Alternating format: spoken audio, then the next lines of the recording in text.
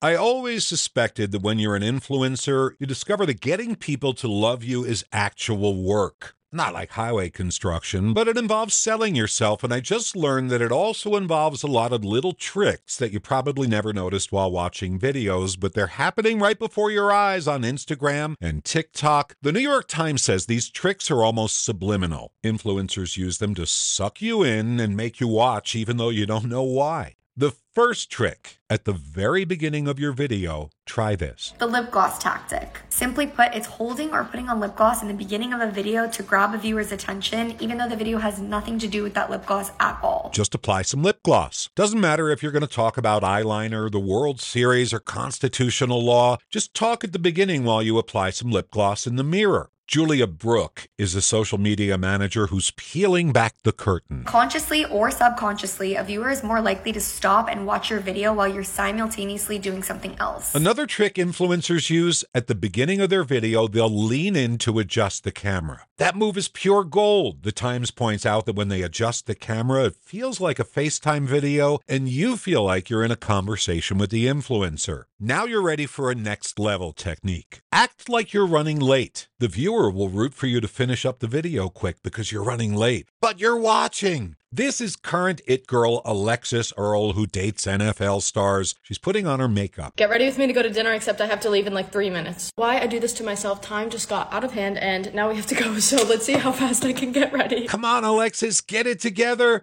It works. Even though you never noticed these tricks before, you will now. Jeff Kaplan's Minute of News, only on KSL News Radio.